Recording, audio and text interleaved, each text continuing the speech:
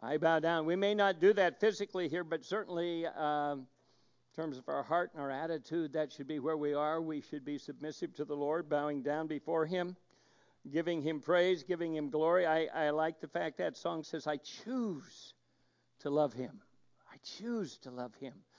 I don't choose to love the concept of who He is. There's a difference. I choose to love those that are important to me. I choose to love my wife and my daughter and my granddaughter. I make a choice. It isn't just that I think about who they are and love that concept of who they are, but I love them. And the same thing should be true in terms of our love for God. We love God. This morning, I mentioned it earlier, I want to go back to some of the basics of what we believe. I learned years ago that if you're involved in something, it doesn't matter how good you are, it doesn't matter how far you've progressed, that periodically you just need to stop and go back to the basics. I think of athletes, they really set the tone in terms of that. You watch an athlete, and if he's kind of lost a little bit of his precision of being just where he should be, a professional athlete so often have relied on their abilities, their strengths, the fact that they've inherited some athletic ability, and pretty soon they lose the edge because they've lost the basics. And so a pitcher, if he isn't pitching as well, needs to go back to the pitching coach, and they need to get back to the basic. A basketball player, I think of Steph Curry and some of the different ones, periodically need to stop and say, wow, I'm shooting this off balance. I'm not shooting from where I should right here. I need to go back to the basics. They go back and look at Klay Thompson. He gives them the basics. He shows them the ideal jump shot. You think of a quarterback, football. Boy, they've got to have that throwing arm down, and it needs to be delivered perfectly. They need to know how to deliver the ball, or they're not going to do well. Garoppolo, I'm sure he's probably a good quarterback in terms of delivering it. I don't know that much or understand. I'm sure there are a few of you who are still thinking about the game yesterday, so we want to get back to God today.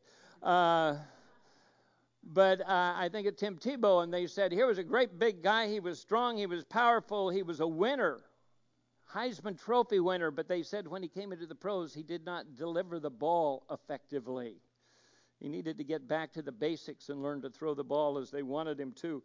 And that's true of our Christianity. I think sometimes we just need to come back and rebuild our faith as a believer and get back to the basics. And so we're going to talk about some of the basics for the next 5 weeks. We're going to talk today about the fact of the existence of God. We get so busy talking about how to live as Christians that we forget that we're to love this one who created us, this amazing being, the creator and sustainer of the universe, this triune God, Father, Son, and Holy Spirit. We're not going to get into all of that, but just the fact that God exists, God is, that's where we are. Next week, we're going to talk about the reliability of Scripture. Can it be trusted? You know, that's the one thing I hear from people is, the Bible's full of errors, or there are places where it contradicts itself, and just a bunch of guys wrote it, and they really don't understand Scripture, and so we need to go back and say, what is the Bible about? We want to talk about some of the basics of the Bible, the fact that it was written by over 40 different authors, the fact that it was written by over 1,500 years. There's no other book like it. It's miraculous. And the true author is the Holy Spirit working in the hearts and the minds of men. And we're going to talk about that. How can we know that? What are some of these things that stand out? What's man's problem? Man, we got problems. All you got to do is look around the world today. How people get along with people, the moral values that we see that are becoming a part of our world, the activities that are taking place, the family so often is broken. And what is man's problem? And then God's answer to that problem. That's the 4th week. How are we going to deal with the answer? And then finally, as we figure that out, how does that affect my life? Because I'll tell you, if you come to know Jesus Christ and you have a relationship with this God we're going to talk about today, it will change your life. You won't be the same anymore. If there's truly a relationship with Jesus Christ, you can't be the same, because God changes us. God transforms us into something new. So this morning we want to just get into this idea of God is. He exists. When Moses met with God and God said, Moses, I want you to go into the nation of Egypt, and I want you to bring my people out of there. I want you to go to Pharaoh, and I want you to tell him to let my people go. And Moses said, well, when I get to the people, it's been 400 years since we've had much dealing with you, Father. What am I going to tell him? Who am I going to tell him who sent me? And he says, well, you tell him Yahweh. He says, I am. I am that I am. And in the third person, that is, God is. God is. God was, God is, and God shall be. He is ever eternal. He is ever existent, and he is the one that we worship.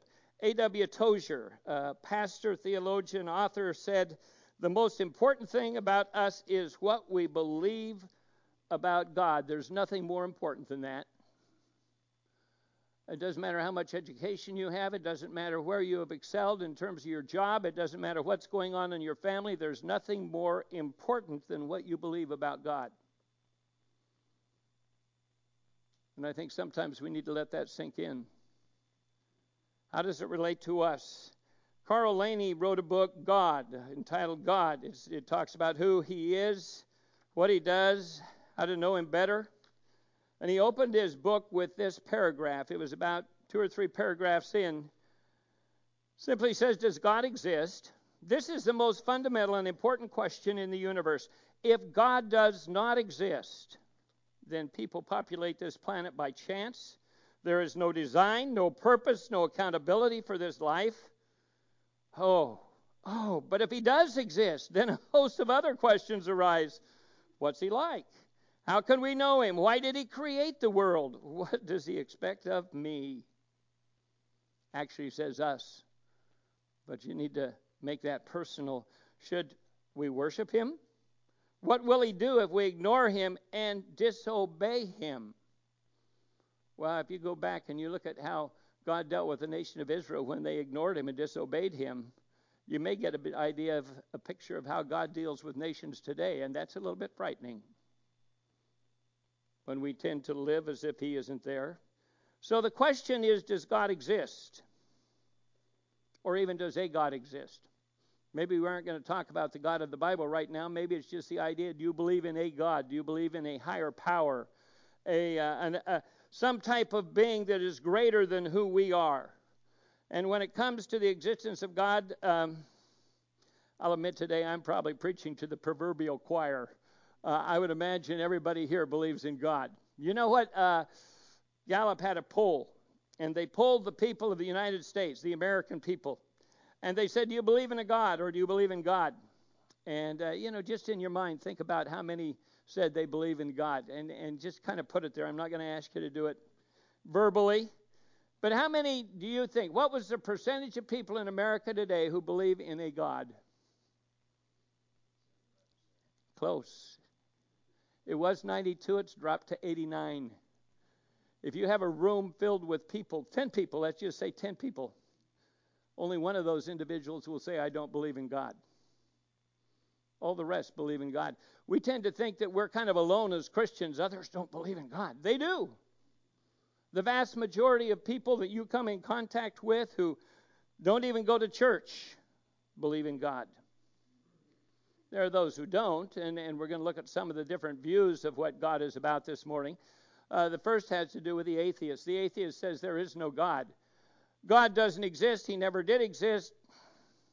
Just everything came into being by chance. It just kind of happened, and all of a sudden we've got all these complex individuals and complex design in the universe, and it just happened. I got to tell you, I could never be an atheist. I like the book that says, I don't have enough faith to be an atheist, because I don't. How do you disprove the existence of God? You had to be here at the beginning when he started it to be able to disprove him. You might say, I don't think there's a God. But it's hard to really come back and say there is no God. And yet there are those individuals today who would want to teach us that. They would want to teach our children that. We'd want that concept to be part of who we are. It's in a lot of our different systems today. Does God exist? Well, 89% of Americans say that he does, say that he's real, that he's there. The agnostic simply says, well, I don't know. Now, I can go along with the agnostic, I guess. Because this idea that I'm honest enough to say, I don't know if there's a God or not, but most agnostics simply live as if there isn't one. There's no accountability there. There's no relationship there. And there are certainly a number of other misguided views. I just wrote down some. The idea of polytheism, that there are many gods. That was certainly the idea of the early Greek and Roman empires. In fact, they probably saw Christians and Jews as atheists because they only believed in one. And the Greeks and the Romans believed in many gods. If you had weather, well, you got to have a weather god. If you have a sun, you got to have a sun god. If you got the earth, you got to have an earth god. You have fertility, you got to have some fertility gods. And they had all kinds of gods for everything. And that polytheistic view is still out there for a lot of people, though they may not be real gods they're worshiping. But they still have that view. Pantheism simply believes that God is in everything. Everything is God. Everything's part of who God is. It's the idea that God's in that chair right there, or God's in this podium, or God's in me. I'm kind of God. You know, people that have a lot of self-love, I think they're kind of pantheists because they see themselves as God. I kind of put humanism in that place.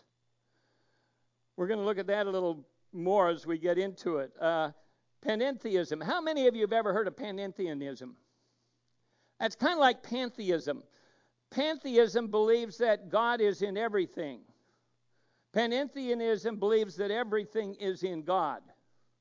And I read this great illustration about the egg. You know, they like to use the egg for things. If you take an egg and you scramble it, you got the white and the yolk, and you stir it all together, it's all egg.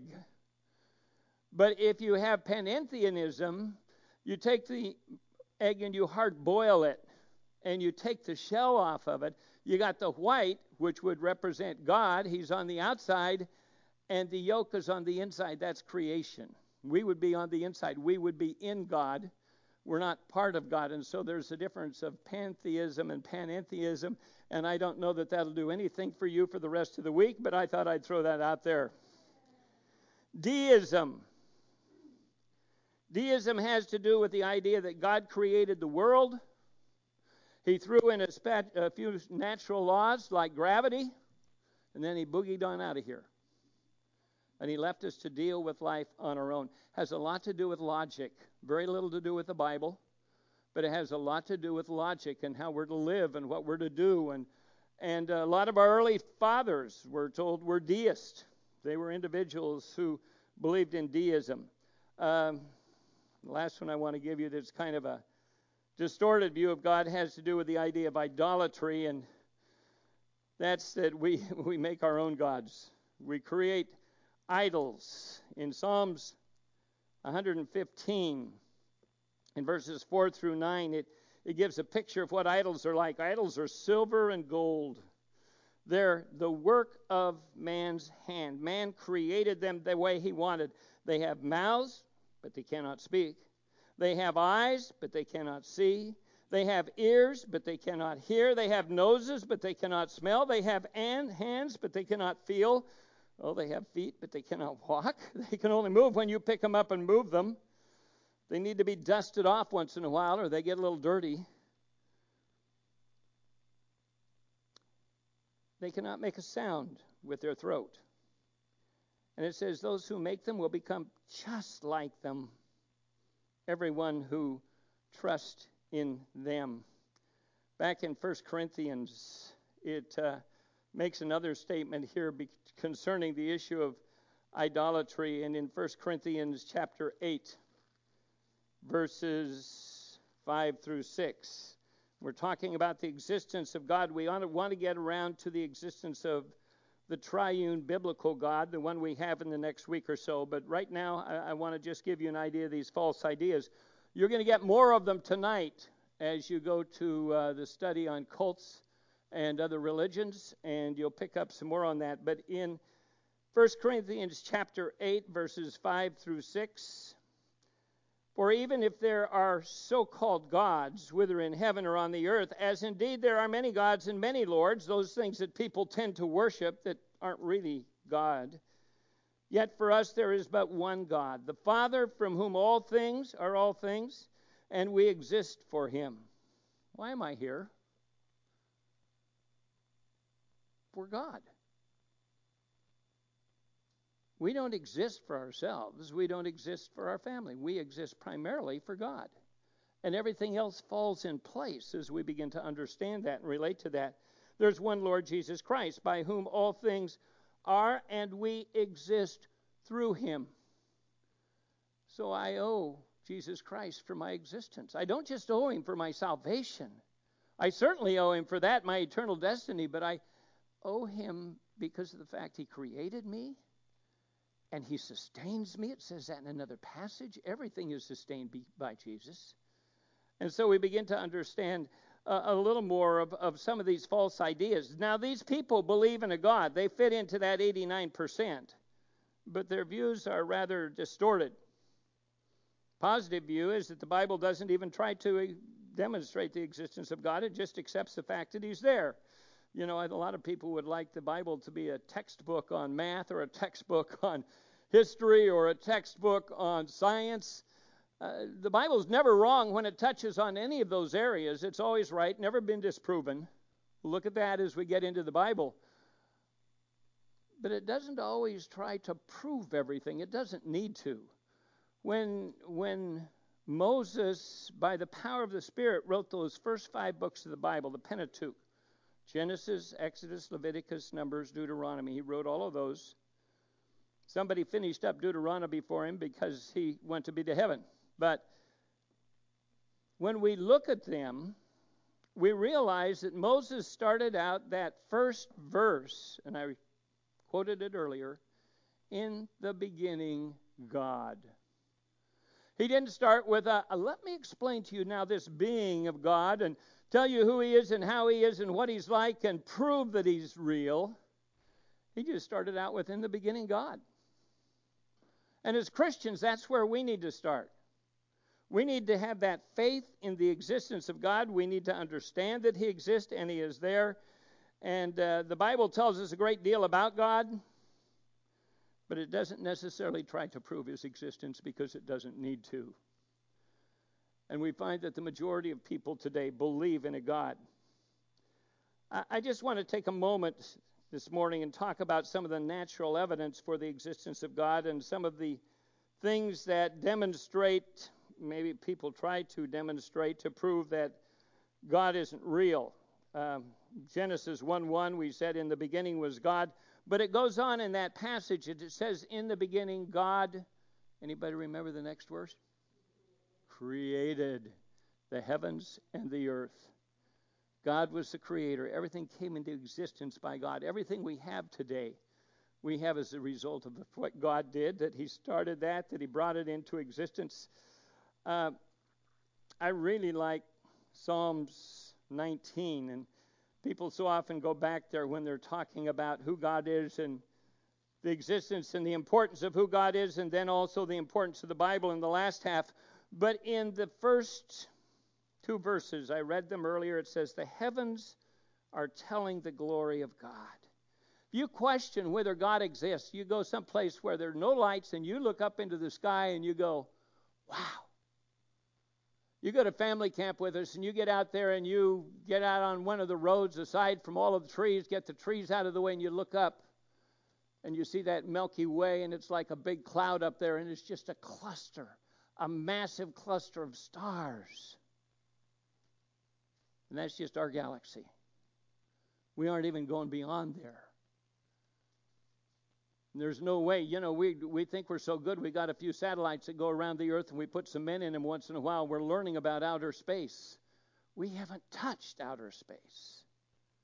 We haven't touched the ocean. When you begin to think of what the ocean is like and what's down there, they're finding new things all the time.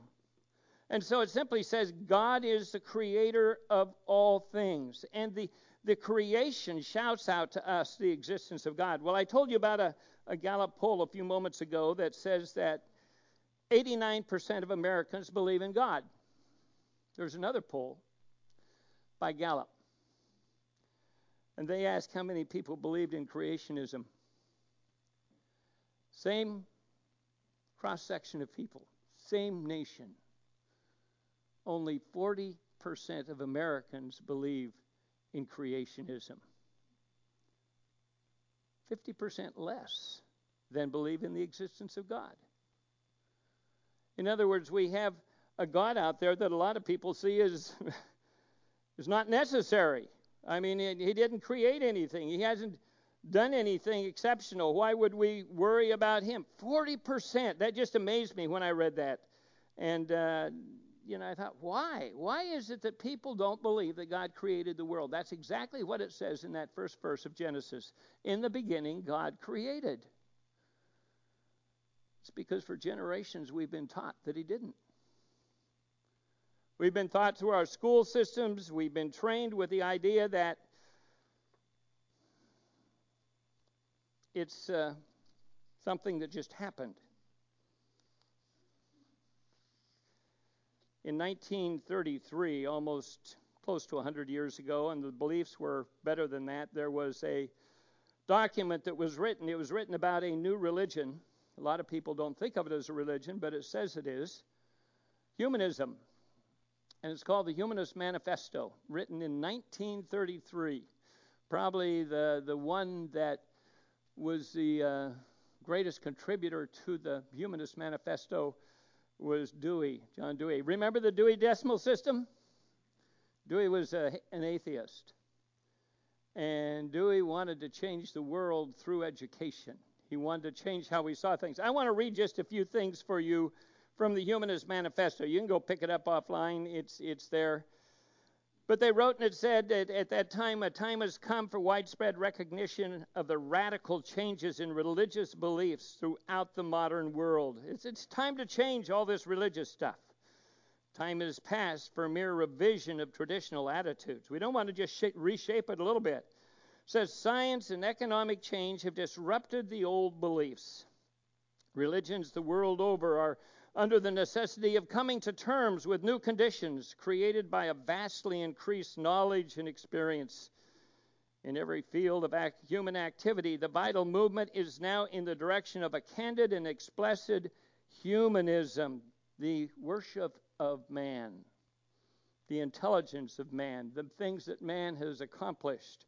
In order that the religious humanism may be better understood, we, the undersigned, desire to make certain affirmations which we believe the facts of our contemporary life demonstrate. This was back in 1933. It says today man's larger understanding of the universe, his scientific achievements, and deeper appreciation of brotherhood have created a situation which requires a new statement of the means and purposes of religion. Such a vital, fearless, and frank religion capable of furnishing adequate social goals and personal satisfactions may appear to many people as a complete break from the past. In other words, they're changing everything.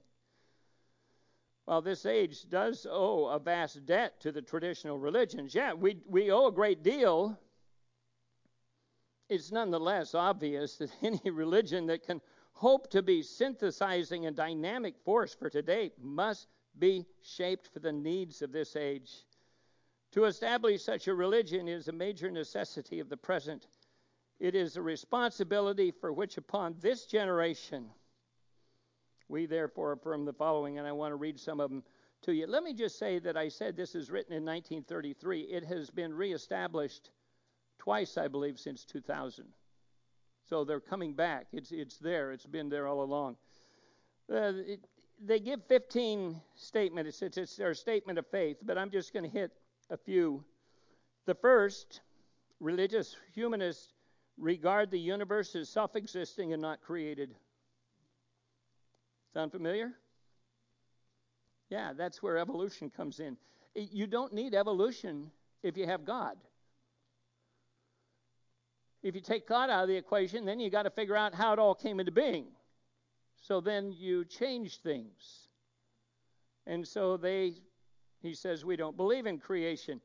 Number two, humanism believes that every man is a part of nature and that he has emerged as a result of the continuous process.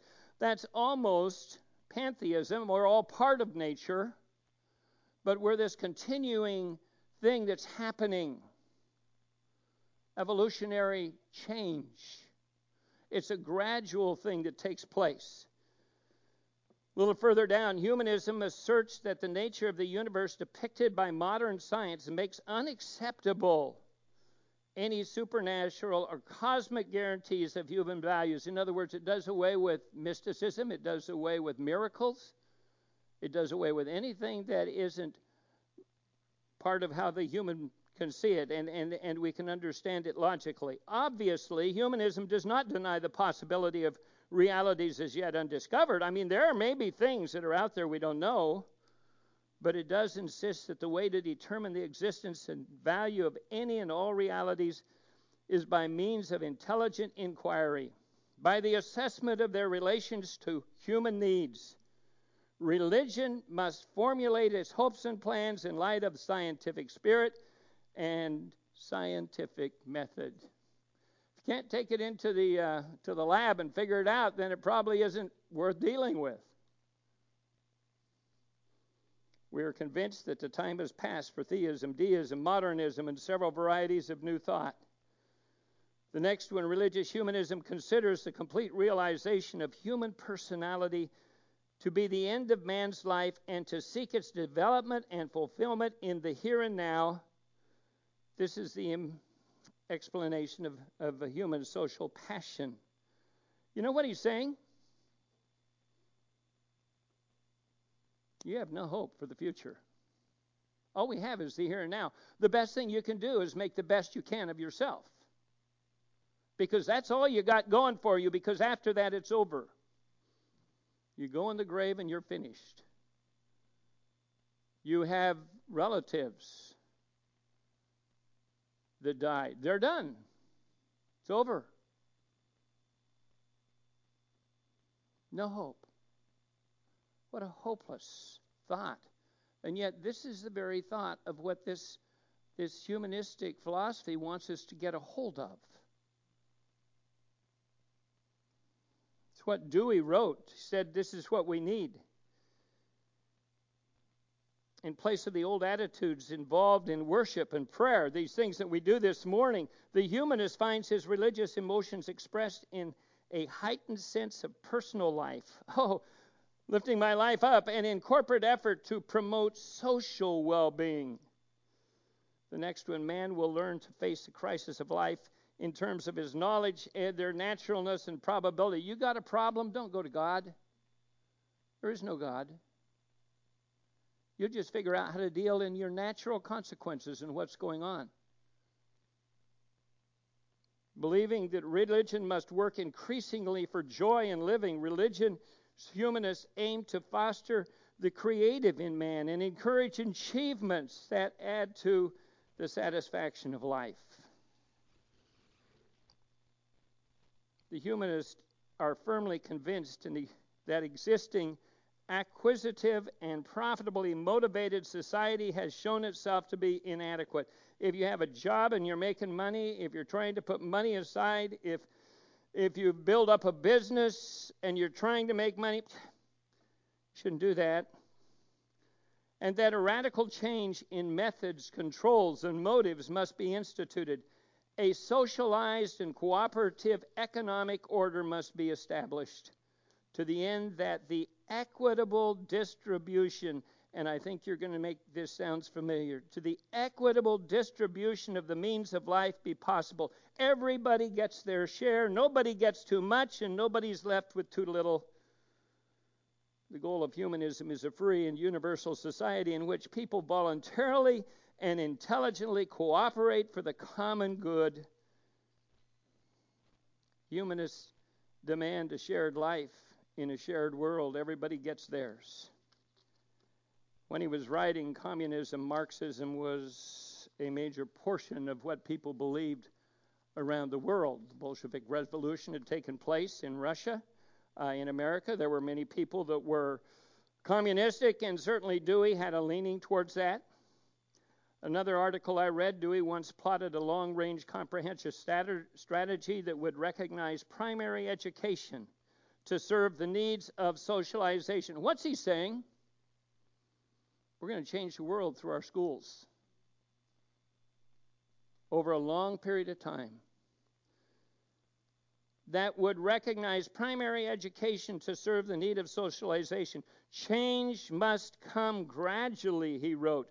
To force it unduly would compromise the final success by favoring a violent reaction. Implementing socialistic ideas had to be done slowly. Otherwise, those who truly cared about educating children would become angry and resist. Says Dewey was a member of many Marxist organizations and a totalitarian socialist who wanted government to take over all education via government schools. Dewey rejected traditional education and moral absolutes. Finally, Dewey promoted the teaching and the theory of evolution in order to popularize humanism. Evolution denounces any existence of God. So, creationism. 40% of Americans believe in creationism. 60% apparently don't. And we ask ourselves why? Because the Bible says in the beginning God created. One of the primary reasons is for the last several generations we've been taught it isn't true. And you see, we as Christians need to go back and determine what the Bible says, and we need to share that with others. There is the witness of creation that shows us the existence of God. There's another witness, and that's the conscience. I believe Adam and Eve understood a little bit the difference between right and wrong. They may not have understood all of the difference between good and evil until they ate of the fruit of the knowledge of good and evil, but certainly they had a concept because God told them, don't eat of the tree of the knowledge of good and evil, and sure enough, they ate it. And then what did they do? They immediately looked at each other and said, we're naked. And they began to cover themselves with leaves, and they went and hid because they didn't want Jesus or God to see them when he came walking in the garden. And so there's that idea of conscience. Conscience is something that I believe God implanted in each and every one of us. If you go back to Romans chapter 1, and in the 19th verse, it says, because that which is known about God is evident within them, for God made it evident to them. We're going to come back to that in a moment, but there is that idea that God implants these things within the individual. Over in Romans chapter 2, verse 14 and 15, 2:14 and 15, it says, for when Gentiles, at that time the Gentiles and unbelievers who do not have the law do so instinctively, all of a sudden instinctively they know there's right and wrong. They do instinctively the things of the law. These not having the law are a law to themselves, in that they show the work of the law written in their hearts. It's been implanted with him, the idea of right and wrong, their conscience bearing witness and their thoughts defending them. You know, my wife teaches first grade class in the elementary school in Antioch, in the school system. And she has little kids. Some of them come from really good homes and others not so good. Some of them aren't taught a lot of moral values at home, but they all understand the difference between right and wrong because it's part of their makeup.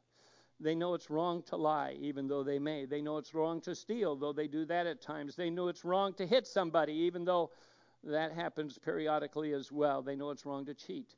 There's all kinds of things. They know the difference between right and wrong because it's embedded in who we are. And that's what it says in these passages. When we begin to think about the existence of a God, these things should be something that help us to understand that God exists. We're going back to the basics. The witness of cause and effect. The idea that if you see something there, somebody probably created it. That chair. You know, it's there. It's a great chair. Somebody just didn't go throw down a bunch of metal and some fabric and padding and the chair came into existence. Somebody created it, and even if they threw it all down, they have to be the first cause. Look down at your feet. Are you wearing shoes this morning? I hope so. They didn't just come into existence by themselves, but someone created them. That whole issue of cause and effect is a reality all through the universe, all through the created world. And Man, God brought it into existence. Hebrews chapter 3, verse 4 is a verse I relate to very well.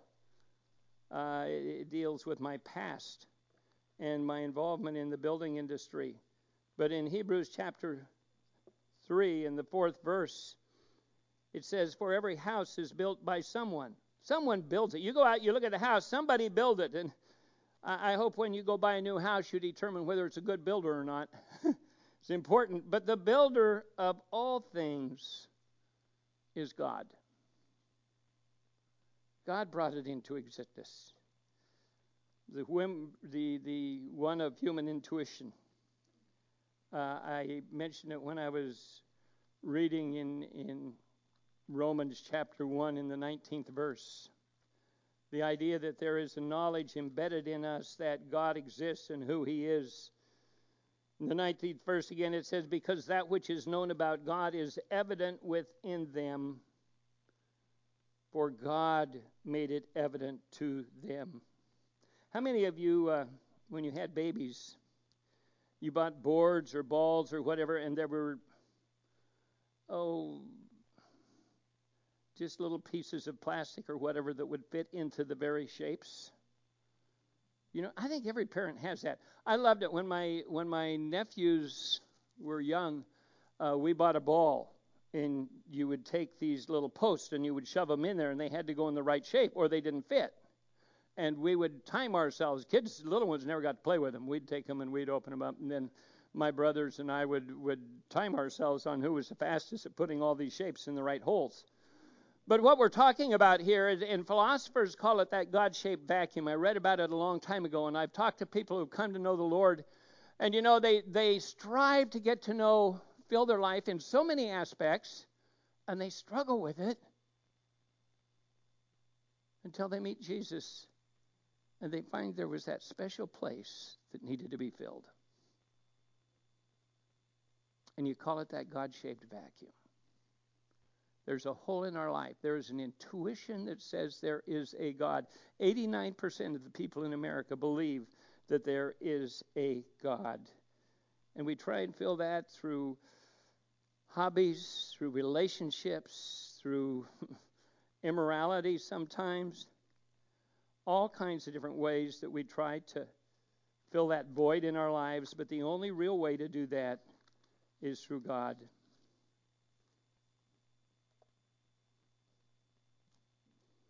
Final one is the witness of personal experience. It's rather subjective. What has God done in my life? Some people say, well, that's good for you. It may not be good for me. But you know, when you put it together with all those other witnesses that we talked about, and you talk to somebody, say, yeah, but when I received Jesus Christ, all of these other things came into place because he changed me. Your story is the most important thing you have to share. It's letting people know what God's done in your life and the difference he's made in who you are. You know, I have to admit, pastors shouldn't do this probably.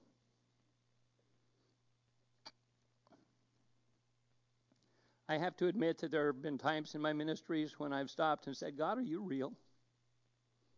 I don't know if any of you ever have doubts. But I'll admit there have been times that I had them. I didn't come to church the next Sunday and stand up and say, I'm not sure God's real, but I want to preach this sermon to you out of the Bible. That wouldn't be a good idea. But you know, when I've gone back to the basics, to the very things we studied this morning, I come away and say, oh, there's no question about the existence of God. And then I go back to the Bible, and there's no question about the existence of the God of the Bible and Jesus Christ and the Holy Spirit. And I walk away and I go, okay, God. And then God seems to commune with my spirit, and it's okay. There are some people that believe in God, but they really don't establish a relationship with him. They believe that God just kind of came down for a while, and then when they had their needs and things weren't working out, God just disappeared. I was thinking about it yesterday, and I thought it's kind of like a couple that moves in together. He's there with her, and they have this great relationship, and everything is going fine until there's a problem. She gets pregnant, and there's no commitment. And the feeling is that when she gets pregnant, he says, I'm out of here, and he's gone, and she's left alone with her trials. And when we don't have that real relationship with God, that's kind of how it is. And people struggle because they don't really know God. They knew the concept, but he wasn't a reality in their life. And the issue of our relationship with God is we don't really have that relationship the way it should be until we finally say, as the bride would, I do. I accept you. You are my Savior. You are my Lord. You are my God. I believe you exist. Everything demonstrates that. And wow, I do. By faith, I do receive you as my Savior and Lord. And you know when you do that? God's already said that. And he's there for you, and he says, I'll never leave you. I'll never forsake you. It doesn't matter what you're going through. It doesn't matter what the trials are. It doesn't matter what the issues are. I'm going to be there for you. But I'll tell you what, you have to have that relationship. First of all, you need to know he exists. God is. God is. And when you get that down, then the rest of it can begin to fall in place. But until you get the idea that God's real, and he's just not a figment of somebody's imagination or an idea out there, if you're still trying to live your life on your own and control everything else on your own, and that's kind of a humanistic idea, you'll never experience the reality of God in your life. But it's when we submit to him and give ourselves to him and commit to that relationship with him that he comes in, and you know what? He doesn't just disappear. It says he holds us in our hands and we can never escape. John chapter 10. And nobody can snatch us away from him. You're secure. God is. I hope you got that this morning. God is. A lot of people that are trying to destroy that for you. We live in a world that there's, I guess, 11% that don't want us to believe that. And they're doing everything they can to take it away. But you need to know that God is. Let's pray. Father, you are. Not just you are truth, or you are love, or you are holy, or you are just, or you are all of those character qualities that are there. And I love them, Father. They're great. But just knowing first and foremost that you are. That song used to go, we worship you for who you are, not for all the wonderful things that you've done. And Father, this morning we come to worship you for who you are. Help us to get these basics down and help them to strengthen our faith and our walk with you. Thanks, Lord. We love you. I pray for each individual here, if there's someone struggling with that issue of who God is this morning, that they could be able to understand who you are by the power of your Spirit and make that difference in their lives as they commit their lives to you and say, I do. Thank you, Father. In Jesus' name we pray. Amen. If you'd like to talk